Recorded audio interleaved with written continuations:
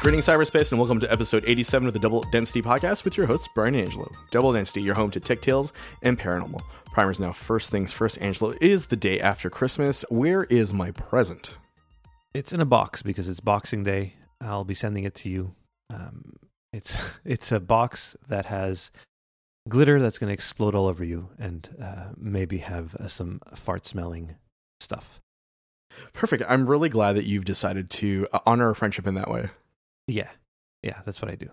I always do that. So are you filled with turkey? Like, talk to me about what's going on inside your body. Well, because it's not actually after Christmas, Okay, and you're kind of trying to lie to everybody, Brian. Don't break the illusion here. I break the fourth wall. It's not Boxing Day here. It's Boxing Day here in Canada. This is out on the 26th. Correct. So for our friends that don't know what Boxing Day is, it's sort of like, so we have Black Friday now, and that wasn't a thing for a while, right? Here, like Black Friday was a thing in the US for quite a while, and then we sort of got it here, like 5, 6, 7, 8 years ago? Yeah, like in a major way, I'd say like 7, 8 years ago, yeah. But before that, and ever since I can remember from when I was a little kid, Boxing Day was the thing here, where the day after Christmas, there would be bonkers sales and people would fall over themselves to get something at the store. Yeah. And now we have that like twice in a row. Yeah, so we get Black Friday, then we get Cyber Monday, then there's like Green Monday, and now there's Boxing Giving Day. Tuesday and then Boxing Day. I do not leave the house on Boxing Day, especially now that if I really want something, I could buy it online, but I don't really care too much to save like $5 on something. There are things that they call door crashers where it's TVs for like $15 or whatever, but usually those TVs are not worth fighting over. They really, really aren't. And I think this might be the first year where I have no interest at all in buying anything. So I feel like I've finally beaten that out of my system because I was one of those people who used to line up. Really? Oh, yeah. The only thing I ever stood in line for was, and I was young. Episode 1. I was like 15 maybe. And my dad brought me to good old Future Shop, where later on in life I ended up working there for a bit. And I bought Civilization 2 for the PC. How do you remember how much you paid for it versus what was the market value of it? Absolutely no idea. You just knew you were getting a deal.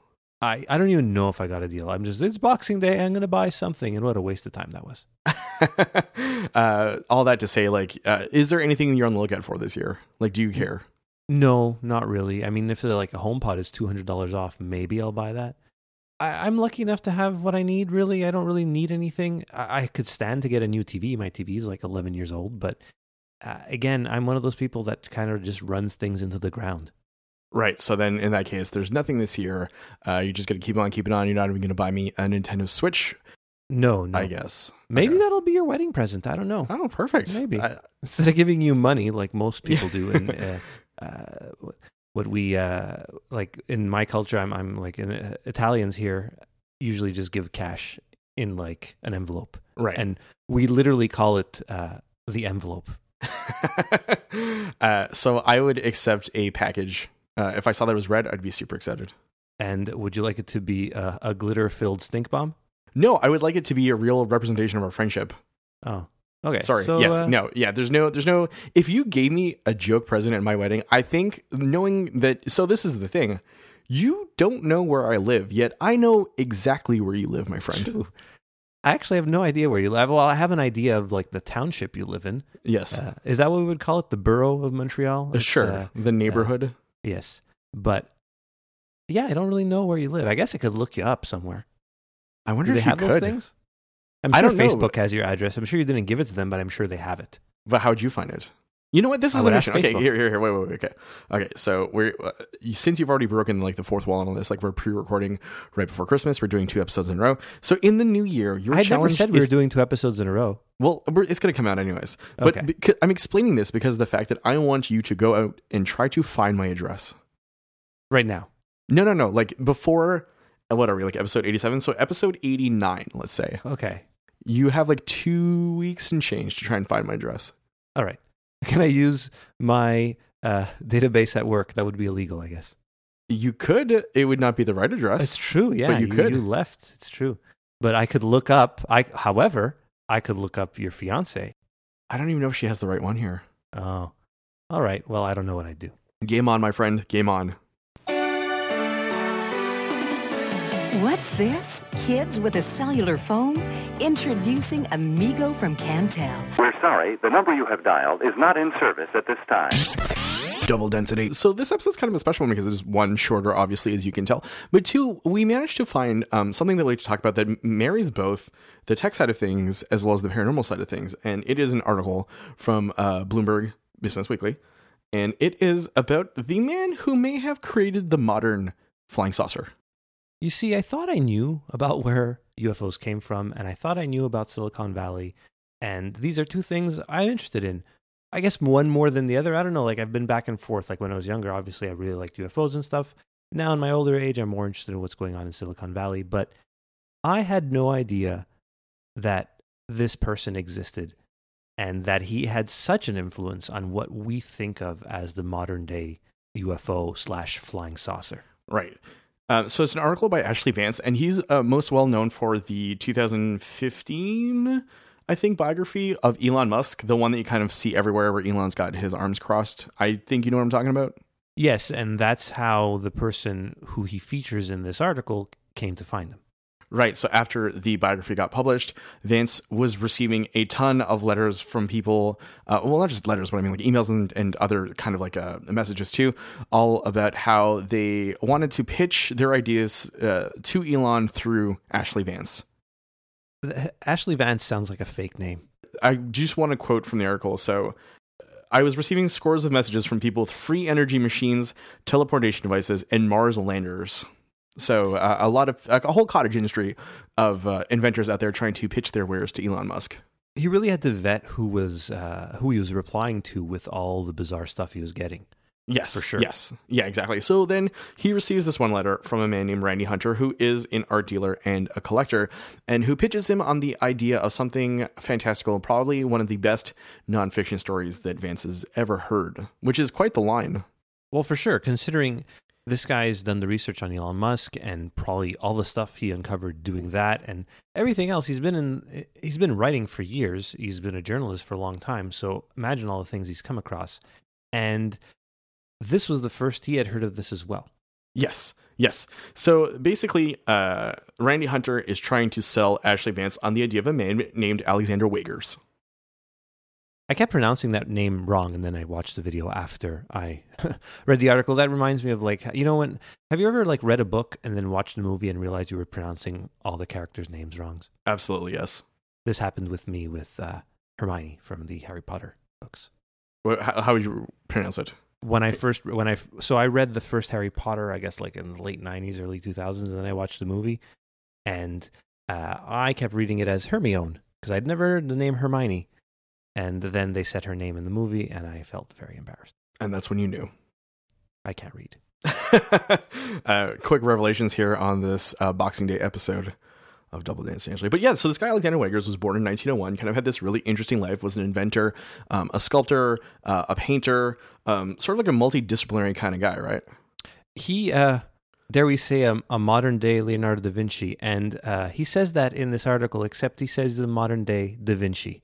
And we know what's wrong about that, considering an episode from a few weeks ago.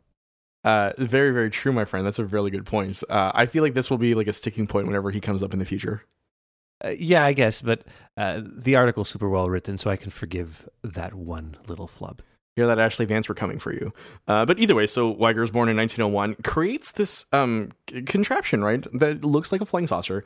And Hunter had dug up blueprints dating back to the 1920s. So there's one in particular, 1927, that's kind of the master blueprint of this idea. Like, it was a self-propelling saucer, and he kind of through the 30s and 40s advanced this idea, especially when it comes time to World War II, right? So he envisioned this as a sort of mechanism by which people could save their loved ones from Auschwitz or other concentration camps, and sort of the idea of fleeting, sneaking into the night and just saving your loved ones very stealthily through this. Have you mentioned what it's called yet? No, so it is called the Discopter. Now, see, I wasn't sure. So he invented this in the late 20s. I didn't realize helicopters were around back then. which is what I'm assuming the word copter comes from. So there were prototypes of helicopters dating back to that point. From what I understand, I mean, like, don't get me wrong, I'm not like an engineering historian here, as much as I like to pretend to be one. But it seems like there were several prototypes of the time here. Same thing, like, let's say, like 2 or 3 decades prior with the invention of the plane, right? Yeah, well, Leonardo da Vinci kind of had an idea for that type of thing. Also, a helicopter. So with the Wright brothers, their first manned successful flights like that, and I'm underlining the word successful here, is 1903. So 25 years removed from that, Alexander Weygers creates conceptually what is the Discopter, right? So he moves to California after being in Seattle for a while, and he applies for a patent. He gets the Discopter patent in 1945. We're talking about the Wright brothers and the fact that this was in the late 20s, early 30s. This thing is extremely, dare I say, futuristic looking, and it would look contemporary now. It very much does. In a steampunk kind of way, but still. Yeah. If you read the Paul Cornell Saucer Country, Saucer County books, some of the designs actually do look like some stuff that Weygers had done too. So something to keep in mind if you ever decide to pick up those graphic novels, or rather collections of comics. So it's kind of interesting to see how, like, because I only knew this afterwards, like when I was watching the video and reading the long form piece, and I kind of pieced the two together, how cool it was that it's kind of a reference to that in some ways, it seems like. And now it sounds like we're not talking about tech at all. Like, this is the reason we're saying this kind of mixes both segments of our show, is that he kind of placed himself in Silicon Valley before it was even known as Silicon Valley. And he was sort of like, almost like a Steve Jobs at the time of the time, but like more cultish, I guess. Yeah, like, so for example, he wrote how-tos for sculpture and interior decorating and design. He, later on in his life in the 60s and 70s, would have people over for a 6-week course where he would teach them how to build things from, so Weygers' big thing is, like, he would take discarded things and kind of give them a new life. Yes, and he actually built himself a whole house built of recycled materials, which it's really interesting. They describe it as a geodesic dome gone wild. Yeah. And it is kind of bonkers when you look at it. Yeah. Really interesting. He lived in this, and he was a very proud man and was upset that his design for this UFO, well, we can't call it UFO, this flying saucer, the Discopter, was basically stolen. It was kind of like taken out from underneath him and was used as kind of an idea for the modern flying saucer.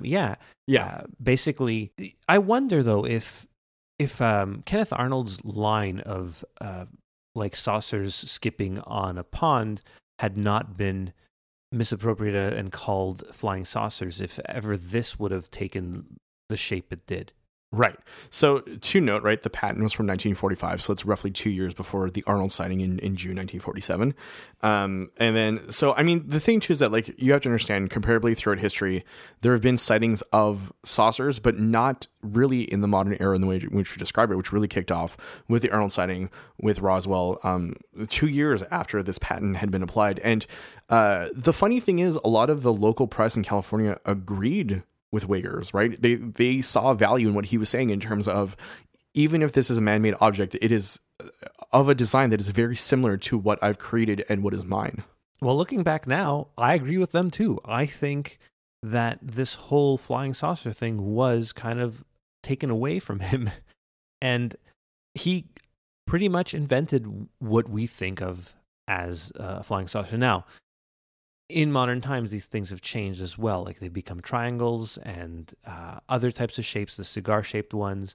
But I would say, what percentage? Like 80% of like just regular people that don't really have an interest in this, if you told them, draw me a flying saucer, or pick one of these things, and you put a Discopter along with a few other things, they would pick the Discopter. Yeah, absolutely. So something to know is that everyone should head over into the show notes and look at the Bloomberg article and kind of get an idea of what a lot of these very intricate drawings and blueprints look like, because it is unmistakably a flying saucer. It is unmistakably very similar in design to the popular flying saucer that had been propagated by the U.S. government in the 40s and 50s onwards. And it's really too similar for it to be very coincidental that, you know, were we to believe it's kind of difficult, right? Because I feel like I'm of two minds on this, right? Because the dreamer in me wants to believe that that the flying saucers seen by Kenneth Arnold and seen by others is very non-earthly in nature. But then again, like things like this kind of point towards the other direction, that maybe the government was working on experimental aircraft. And one of the things to note, right, is that even though Uyghurs was granted a patent for the Discopter, he still didn't have the engine. He still didn't have the idea of how it would work. And he was also hoping that in the future, there'd be lighter materials in which this could actually physically be built. Because this patent was mostly theoretical in nature. Like there wasn't a working prototype. It was way ahead of its time. He brought it to pretty much every branch of the military, and every single branch said, thank you for the work. It looks great, but we can't do this at this time. The materials didn't exist.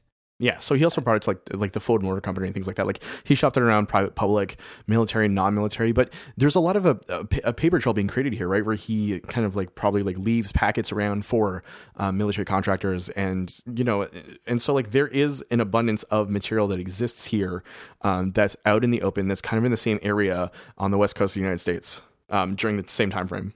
Well, this does that does point to it being pretty much stolen out from underneath him. Everything that kind of was made with this shape, because the military has acknowledged that they did try to work on UFO type, well, I keep saying UFO, flying saucer type aircraft, right? Because UAP type. Yeah, well, not even, right? Because that's the unidentified. These things are identified. We know that this is a military-made object. And I have never liked the term flying saucer. I don't know if you know that about me. I rarely use it. I often just say UFO. And to me, that's synonymous with flying saucer, even though that's not true. Because then sometimes I'll argue the other side of saying, well, a UFO is a UFO. It just means it's unidentified. It's not an alien aircraft. We just don't know what it is. And that's the best answer we can give. We can speculate at it. But at this point, no speculation here. My theory on this is that the military just wholeheartedly stole what he made and took parts that would work and put it to work, but it didn't actually. Here's a question for you then, right? We've talked about Roswell on a couple of episodes, right? And you're saying like weather balloons kind of make sense. In light of this, do you want to then switch perhaps your theory to it was a man-made object that they were testing out and it had failed? I don't think so. I still think Roswell is the mogul balloons. Okay. That's the best actual explanation. And look, the government wouldn't lie to us about something like this. They would come out and tell us the truth. Sweet naive Angelo. So why would you not trust the government on secret military crafts that have a whole mythology around them? So I was digging around and reading around and learning more about Uyghur. Super interesting guy, but it just seems so coincidental to me that like 1945, this patent appears on the docket. And I mean, the military is, especially the United States military, isn't known for, being above the board with these kinds of things. So it wouldn't surprise me if they saw something that they liked and they figured that they can mold for their own means and then decided to run with it without acknowledging the fact that like this was patented by an individual who exists outside of all of this. Yeah. And so you just brought another thought to mind. Remember when like we were kids and stuff, everybody would say like all the most technologically advanced stuff is with the military. And I don't feel that's true anymore. Maybe I'm just naive and think that companies like Apple and Google and God forbid Facebook and even Tesla are more advanced than in terms of like creating sorts of hardware than the NSA. Like the NSA is not creating their own hardware. They're taking the hardware that these other companies make and using it. But I love the idea that you see this as like a two-tracked kind of thing, because it's clearly they're hand in hand. And I feel like even at the upper echelons of the security world, there's been a lot of give and take that we're not privy to that will probably leak out eventually, because I do feel like the military still is very advanced in terms of the tech that they have in their possession that they're working on outside of the public sector. Smaller units are probably working on things, and that's why you haven't seen many leaks. So you think like they have processors that are more advanced than the processors in the new iPads? I don't know necessarily processors, but I do think like ways of parsing information, ways of collecting information are much more. Okay, yes, yeah. So and that's what I'm trying to get at. Like deepfakes to me are not new. Okay. In terms of like military tech. I feel like something like a deepfake would have existed. And a deepfake, for anyone who doesn't know, because I feel like perhaps we throw these terms around without realizing what they are, is basically like an AI, like an artificially created image of like something that looks enough to be real. Like, for example, there's a big worry that there's going to be, and some people have done this, right, where they take a celebrity's face, put it into a pornographic movie scene, and then it kind of looks like them to a really realistic degree. Yeah, and we touched on this last week in at the end of our episode where we were talking about that, but very briefly we touched on it. And but that's the thing, right? This is what I'm trying to say is that I think, okay, the NSA maybe has more advanced programs running and software that they've created on their own, but in terms of hardware, right now it's like they don't have the factories and stuff to create like what Intel does or what Apple does with their chips. Yeah, but they don't need to necessarily either. Like you're thinking about an economy of size here. Oh, yeah, okay. So they just make the one crazy quantum or like computing chip. the set that they need for their needs, right? Because that's the thing is that like they're not mass marketing, because as soon as you start building stuff in mass quantities, those things are going to leak out into the public, right? So it's the idea that you're creating smaller things. You have access to materials that we and the general public maybe don't have, in ways of doing things that we don't know, right? And I mean, who's to say that they don't have a deal, with a smaller shop for this kind of stuff? Okay, well that makes a lot more sense, and now I feel dumb. But it's all about like the conversation here. I feel like you and I illuminate each other. Yeah, no, and you did. Like, you're right, because as I was saying that, I thought in my head, I'm like, oh no, they probably just make like 5 or 6 chips, and they're way more advanced than anything else out there. And there we go, that's done. Yeah, exactly. They don't just go to iPads and like break them apart, and then what if iFixit is actually working for the military, and that's why they break apart everything, and they just pull out the chips, and then they make their own little proper, much more powerful chips. I feel like Moore's law applies to them to the nth degree almost. Yeah, so they've broken through. Like now, Netflix, not Netflix. Intel is saying they have like this whole new process that's going to break through Moore's law. Right. I don't know.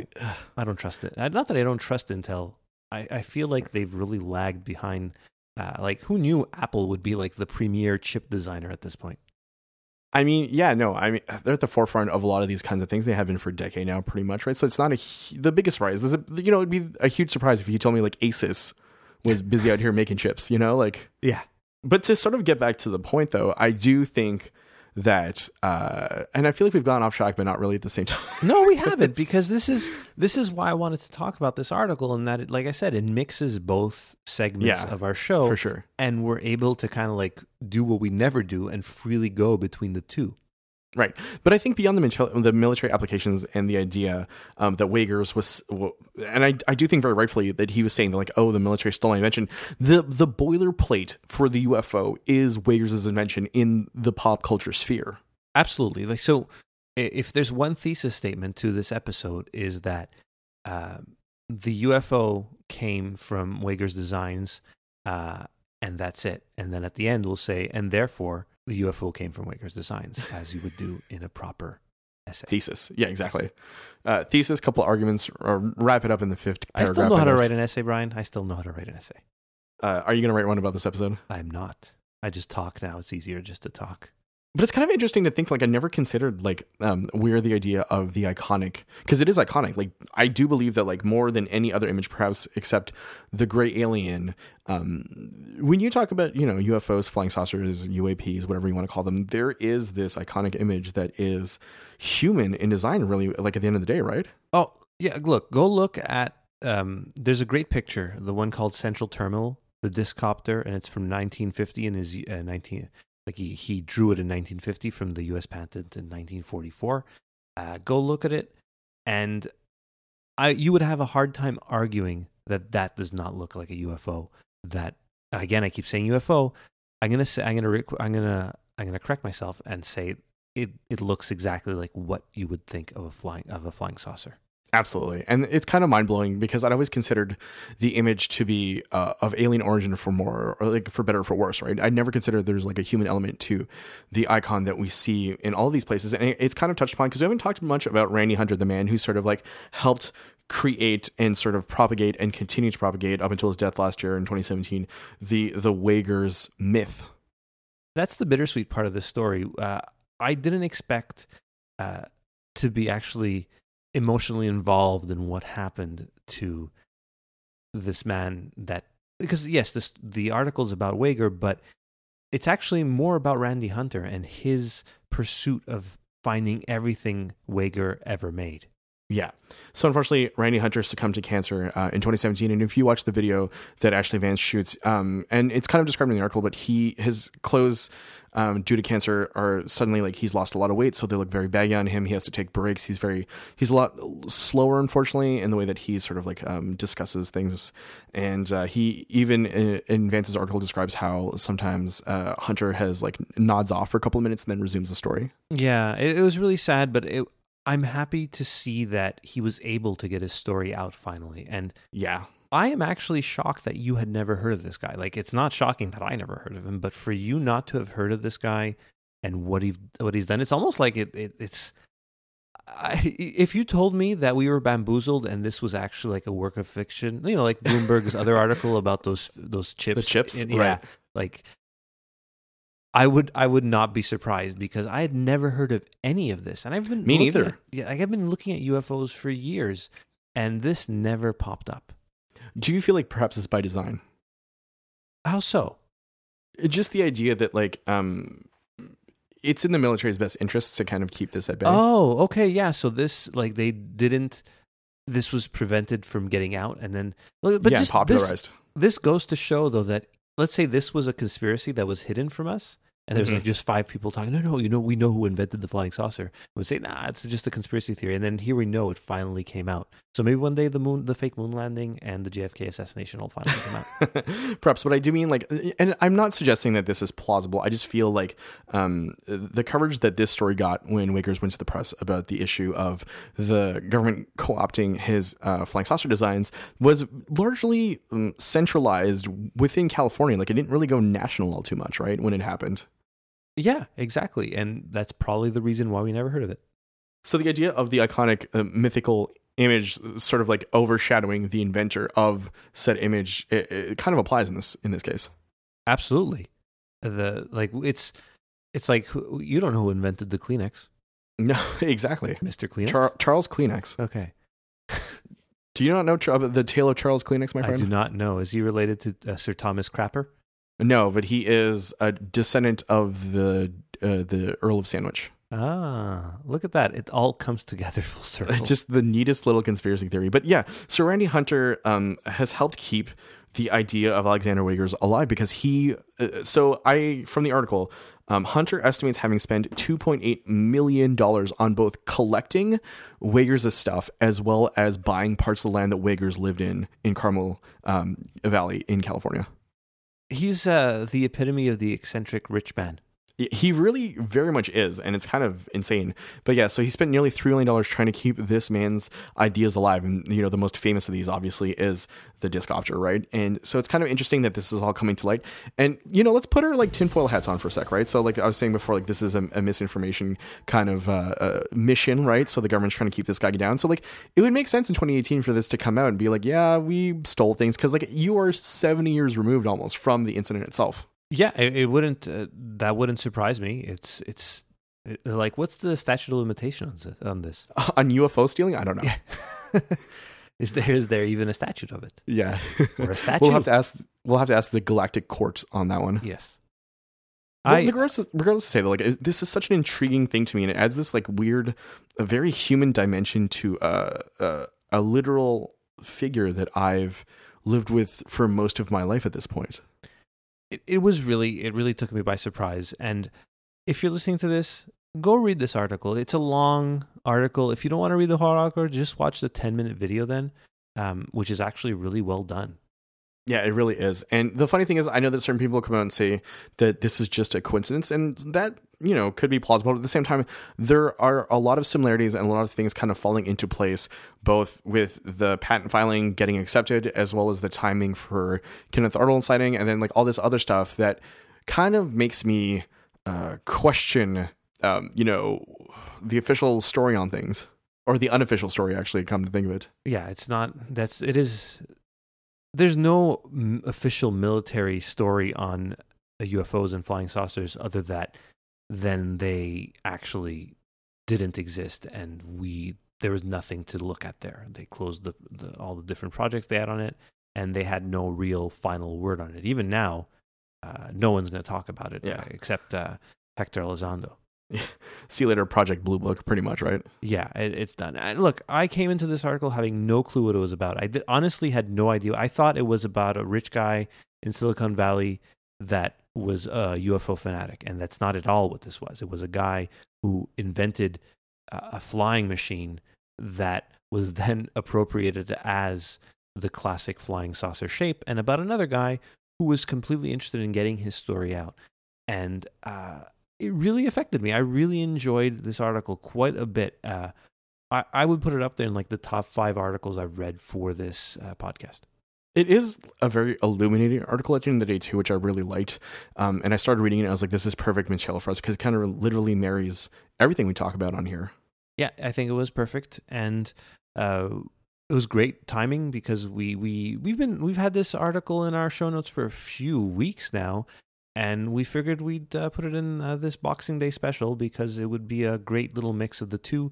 A nice short episode to listen while you're away from work, hopefully, and listen to us by the fireplace while you admire your Christmas presents. So 2 things before we wrap things up here for episode 87 of Double Density. And the first thing is that, so the next episode 88, of course, is dropping in the new year. So we want to wish all of our listeners a happy new year. And I just want to take a sec to say that, like, we've had a lot of really, really good interactions online recently. And we want to thank everyone who's ever listened to us and taken the time to let us know what they like, what they didn't like. And honestly, like, it's so refreshing to have meaningful conversations and emails with people who decide to tell us what they think and how they think. And it's very, very appreciated that you would actually sit down and take the time to interact with us in that way. Because sometimes I feel like we're just yelling into a void, right? Because we're just speaking into microphones. But then we have very real people engage us in very real ways. And it's very appreciated. So I'd like to just take a moment to thank everyone for that.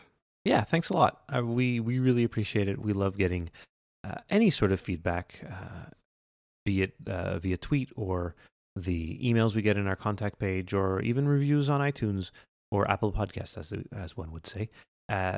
It's so are really you is that your way of saying, like, rate and review us, everyone, as like a Christmas present? I still am not convinced that makes any sort of difference, but sure, review us. Let us know what you think. Give us a 5-star review, and or not, whatever you want. Tell us what you think. Yeah. Was this too much of a rambly mess? Did you learn anything? Do you prefer we don't banter?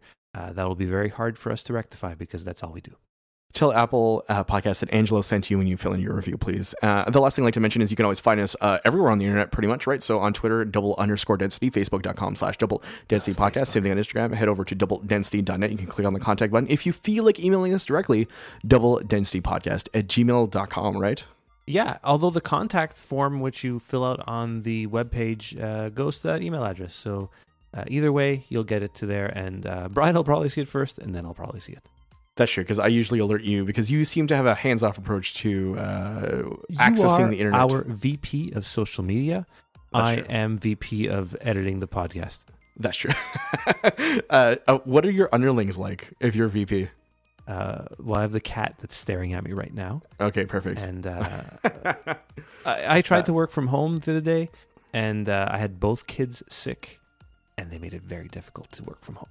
So you fired your kids because you had those powers as VP. 3 hours into my working from home thing, they both entered the same room, and I said, I better just take the rest of the day off. And I took the rest of the day off because I was not going to get anything else accomplished. And we played more Smash Brothers and unlocked all the characters. I am so happy to hear that, my friend. And to all of our listeners and friends out there, we wish you a happy new year. May 2019 bring you all the things that 2018 could not have. And with that, you guys should tune in next week as we do a bunch of peyote and talk to our true inner selves. Angelo, are you ready for this? I can't wait. I'll see you there, buddy. Happy New Year.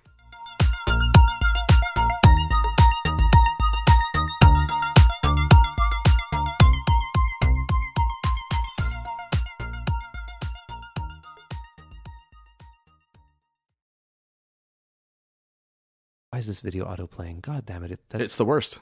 Yeah, that's why I hesitated. Yeah, let me start that over.